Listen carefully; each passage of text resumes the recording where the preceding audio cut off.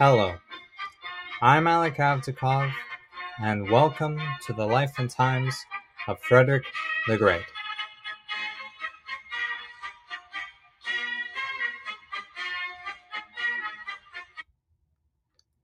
Before I begin with the episode, I would like to tell you about another podcast that I have found to be extremely intriguing. The podcast is called The History of Russia, and I put the link for it into the description. This podcast goes through, obviously, the history of Russia chronologically, starting from the very beginning. He is now producing content about the Kievan Rus, an extremely interesting yet underappreciated time in Russian history. Plus, he has something that I cannot hope to ever match. He has a superb English accent. Seriously, he is extremely easy to listen to, and since you all are interested in 1700s Prussian history, I think a chronological series on the history of Russia will be right down your alley. It is found on Apple Podcasts, Google Podcasts, and Podbean, so go check his podcast out. I hope you all enjoy it. I know I do. Also, do not forget to go to Patreon. On there, you can vote on what episodes you want to hear from me. That's right, your input will be heard, and you will make a direct influence on the production of the life and times of Frederick the Great. This is just for $5 of your contribution. This is only the cost of a cheeseburger. Surely, this opportunity is worth a cheeseburger. Thank you all for listening, and now, let us get on to the show. Last time, we talked about the rise of Frederick Wilhelm to become the king in Prussia, and his expansion of the Prussian army.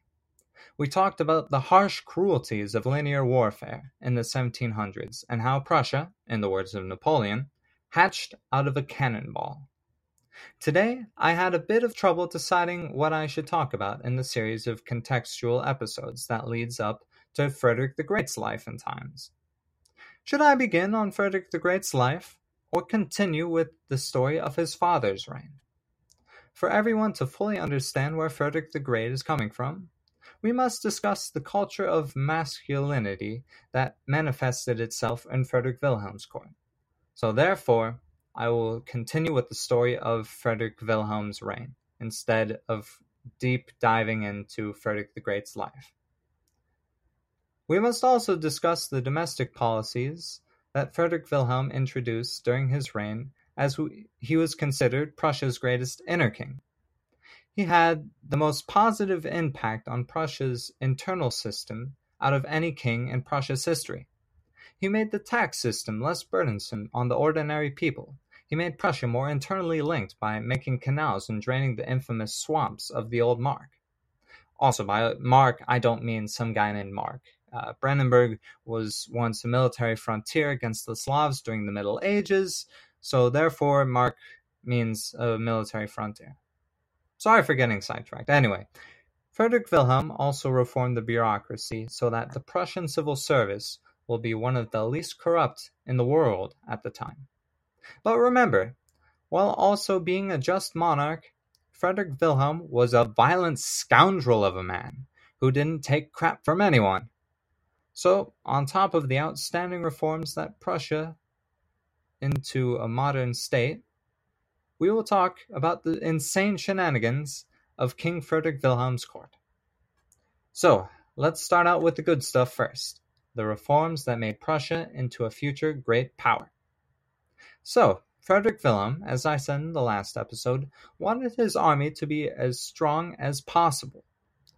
The expansion of the army depended on one crucial thing: money.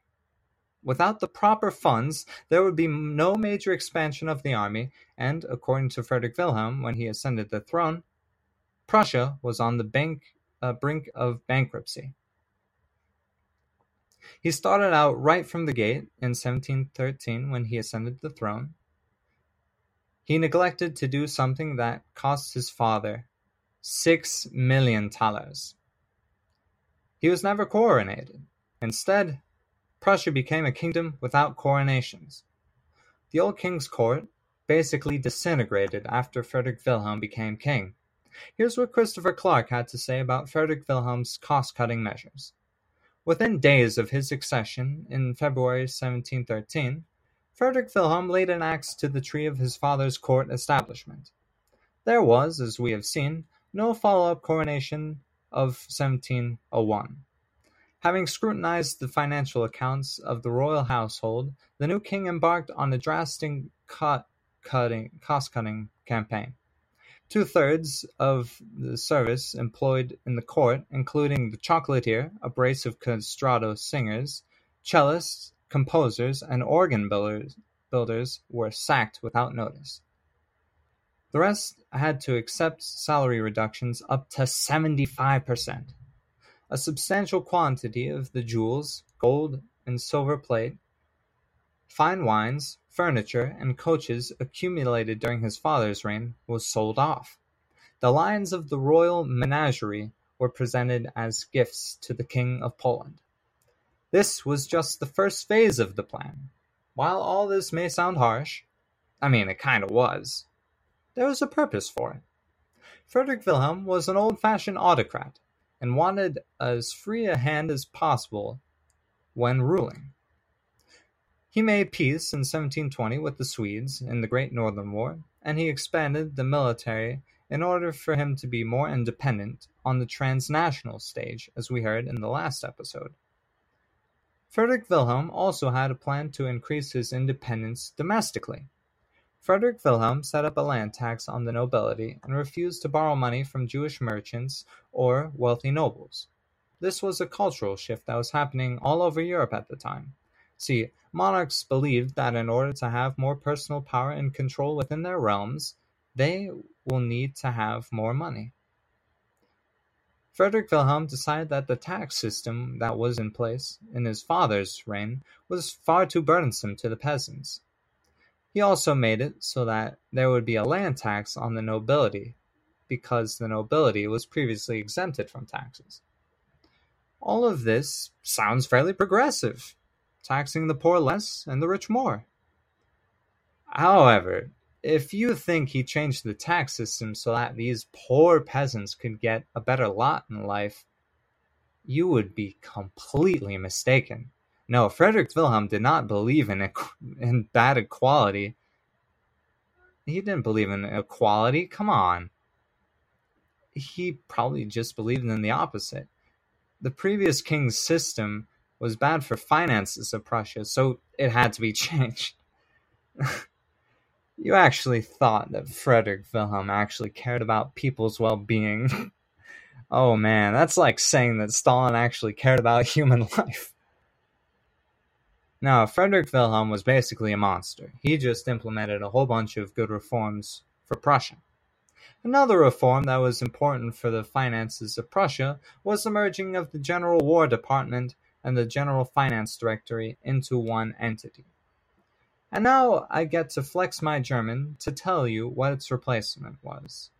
In English, it is called the General Directory. But that's not complicated enough for the Germans. They called it the Generaloberfinanz Kriegs- und Domänendirektorium. Thank you very much. This office made the two competing branches of bureaucracy run more efficiently. He also abandoned the Privy Council that his father had used during the end of his reign. These changes in the bureaucracy helped stop the tide of various ministers gaining too much influence over the king. Instead, the king's word was final, and many would say that Frederick Wilhelm's kingdom was the triumph of absolutism in Europe. However, no matter how much he wanted to, Frederick Wilhelm needed people to help him rule. And that is where the Prussian civil service enters our story. According to Christopher Clark's book, The Iron Kingdom, the Prussian civil service sounded fairly modern when he wrote, "The ministers were expected to convene at 7 in the morning in the summer and 8 in the winter. They were expected to remain at their desks until the day's work was accounted for. They were required to come into the office on Saturdays in order to check the week's accounts. If they spent more than a certain number of hours at work on any particular day, a warm meal was to be provided at the expense of the administration, but served in 2 sittings so that half the ministers could keep working while their colleagues ate. These reforms are what made Prussia into a great power. Supervision and a great work ethic are underappreciated aspects of a great society.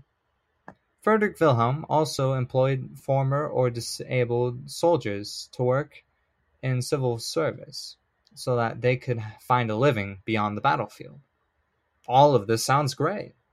But do not forget that Frederick Wilhelm did all of this because he believed it was his duty to make his kingdom a better run place through his will alone.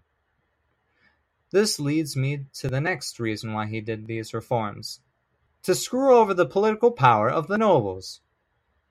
Now, to get on to the nobles, also known as the Junkers. No, Emily, they are not called Junkers. Anyway, the Junkers were the elite of the Prussian society. They had large estates that were worked by peasants. These were not the rich landed nobility that you would see in Western Europe, because Prussia and Brandenburg were very poor places.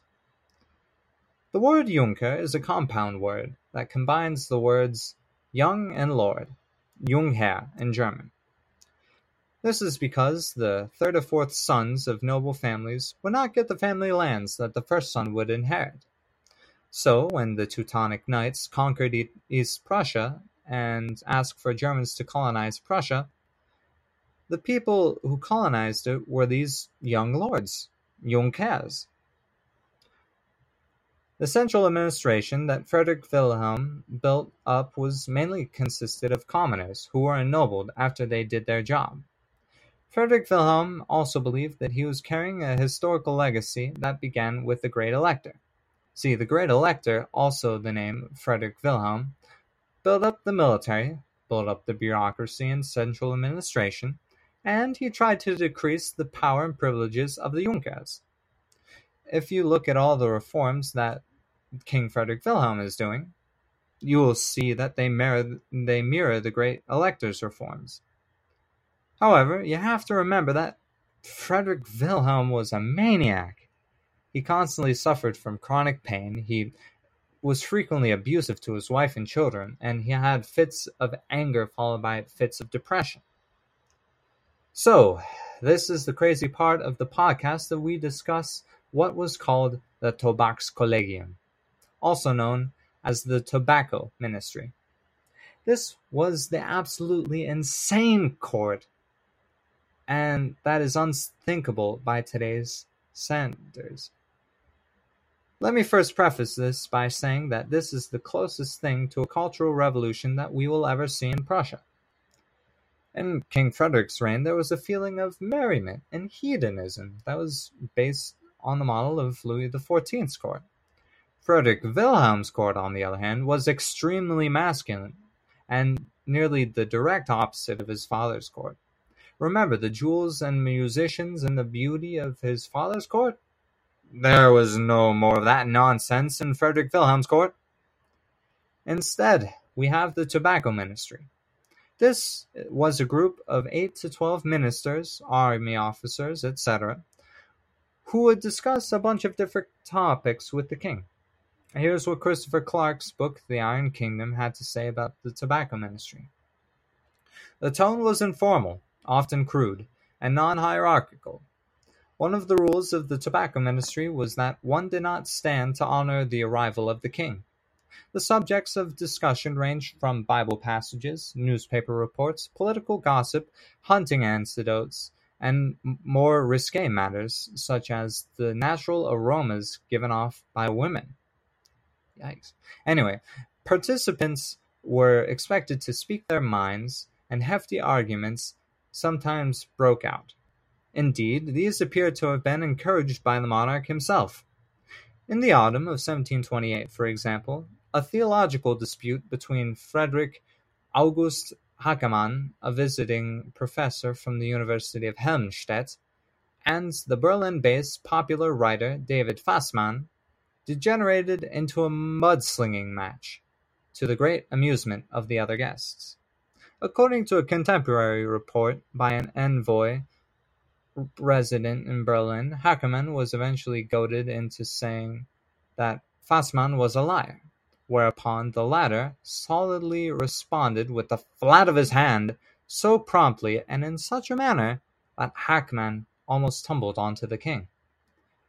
At this point Hackman, asked his majesty whether it was not a most punishable thing to behave in such a way to attack someone thus in the presence of the All-Highest.